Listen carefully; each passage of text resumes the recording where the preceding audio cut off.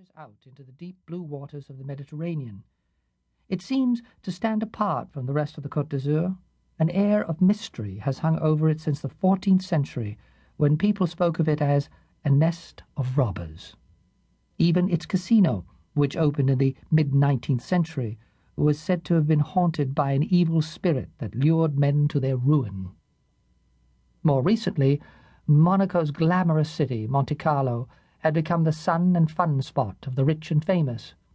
Prince Rainier's reign had brought the diminutive principality great notoriety and prosperity, in part because of his marriage to the American film star Grace Kelly. Caroline had great pride in her parentage and her lineage.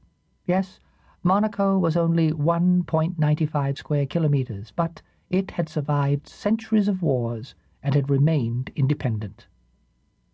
Since the Grimaldis first had seized Monaco from the Genoese in 1297, the line of succession, although their rule had been interrupted several times, had been unbroken.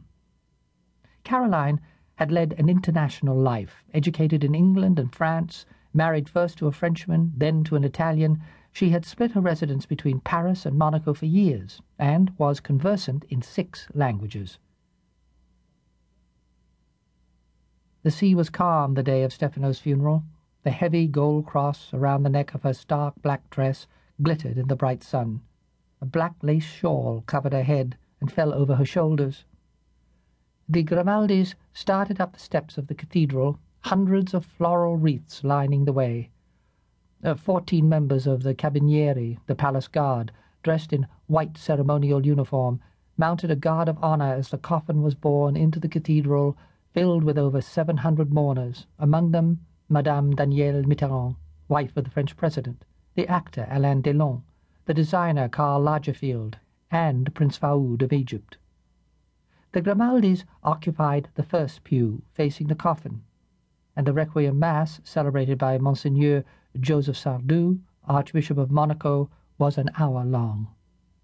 Stephanie wept throughout, but Caroline sat erect. If she shed tears behind the dark glasses, they could not be seen.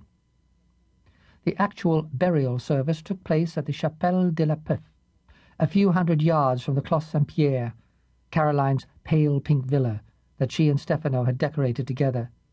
Only the intimate family were present to see Stefano laid to rest in his red and white pilot suit. Days and weeks passed, and Caroline remained cloistered at Clos Saint-Pierre. She walked twice a day across the ancient cobblestones to where Stefano was entombed. Added to her grief was a terrible and growing anger. He had died with their children still marked illegitimate. Her father's withholding of the 4,500,000 francs he gave annually to the Roman Catholic Church had not managed to budge the church authorities. Still, at heart, Caroline was a true Grimaldi, and not about to give up the fight. The Grimaldis had endured longer than any other European monarchy, including those of Great Britain, France, and Russia. Keeping the Grimaldi line intact was, therefore, of utmost importance. The early history of the Grimaldis is entangled not only with the wars of the Genoese, but with the quarrels and hatreds of other Italian republics. Whenever there was fighting to be done, a Grimaldi laid his hand on a sword and led his followers into battle.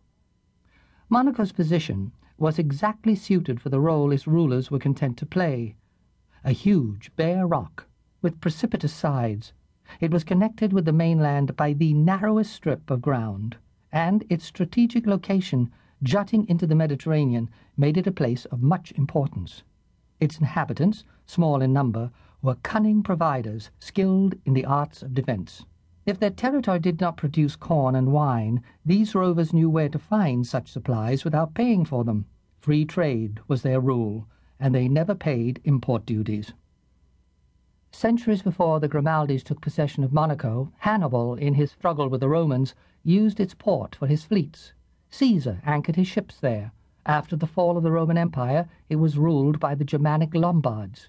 When they were driven out by Charlemagne, it became a prey to the Muslim tribes of Saracens, and, in subsequent years, it was a vital fortress in the constant conflicts between the Guelphs and the Ghibellina parties during their protracted clashes.